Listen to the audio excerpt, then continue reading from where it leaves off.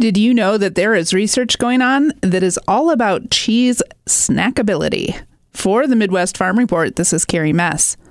While some may say that there's no way to make cheese even more of a perfect snack, Jason Prunchinsky, a master's student at UW-Madison, is working on just that.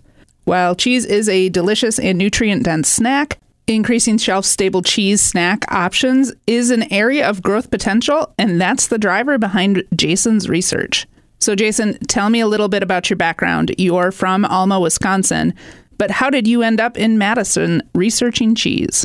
So graduated high school in 2014. I knew I wanted to go to UW-Madison.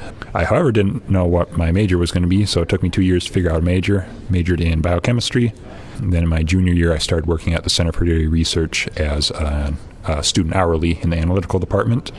And then when I graduated, they hired me full-time in the department. So I worked there for 2 years and then got to interact with the grad students quite a bit, and it rubbed off on me, and I decided I would like to see if I could go to grad school as well. And I was accepted into the Lucy Lab. Tell me a little bit about what your master's project is.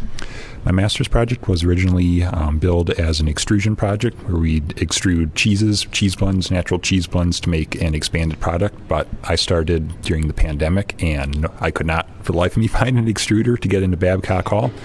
And the ones that we knew about were either out of service or the people who had them didn't want to play ball.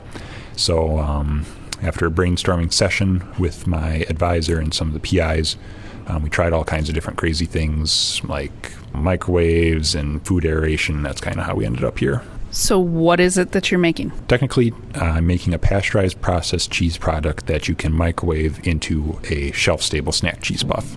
It's just making cheese from powders, adding in protein, fat, kind of the different parts of the cheese that have been disassembled, and we're blending them back together in a ratio that we want, and making that in a processed cheese cooker, and then taking pieces of the cheese and just zapping it with a microwave to puff it. Pretty simple. A lot of the food trends out there, higher protein, people want higher protein, but they want snackability on the go, and cheese has had some problems. But I see more and more products where you have, again, shelf stable. You have things like Wisps, which is, a pure cheese cracker, things like that. Is those kind of trends what's driving your research? I would say so. We see products out on the market that are great in that they've made inroads to get dairy out of the refrigerator and onto the shelf-stable snack aisle. My job is to make a literature bed for people in the industry to draw off of if they decide to make a shelf-stable snack cheese puff. They might not make it the exact same way I did, but hopefully some of the conclusions that we draw will help them at some point. Tell me about the first iteration of your product and how it got to where it is today. So the first iteration of the product, we were messing around in the dairy plant. We had some fat-free mozzarella on hand and a food aerator. So we made some processed cheese in a processed cheese cooker and then made them that they were hopefully thin enough to run them through the food aerator without breaking it.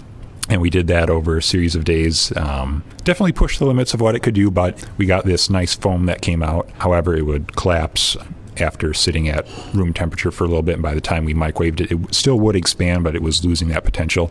And for our purposes, it made something very difficult to test because it's changing so rapidly, it's losing that foam. So we kind of put that on the back burner, and then that same month trying out an extruder, just for not an extruder like puffing extruder, but just more of a forming, putting things into tubes extruder.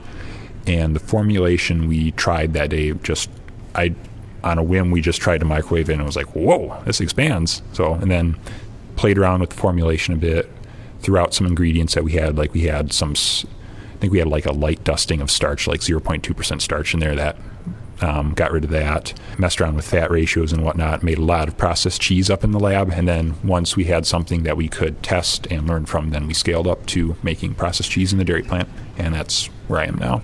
So have you hit the sensory panels yet? I know sensory panels is a big part of research. Tell me a little bit about that piece for you. Yep, so the sensory panels, since we're making a shelf-stable cheese puff, we tasted them with the sensory panel right after we made them just to see their flavor and their sensory attributes.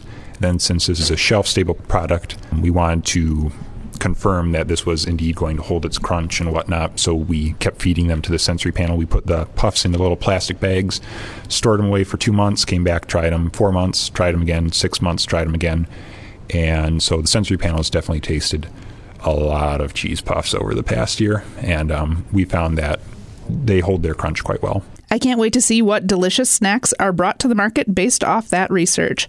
That was Alma, Wisconsin native Jason Pronshinsky telling us more about the research he is doing as a master's student at the Center for Dairy Research in Madison. For the Midwest Farm Report, this is Carrie Mess.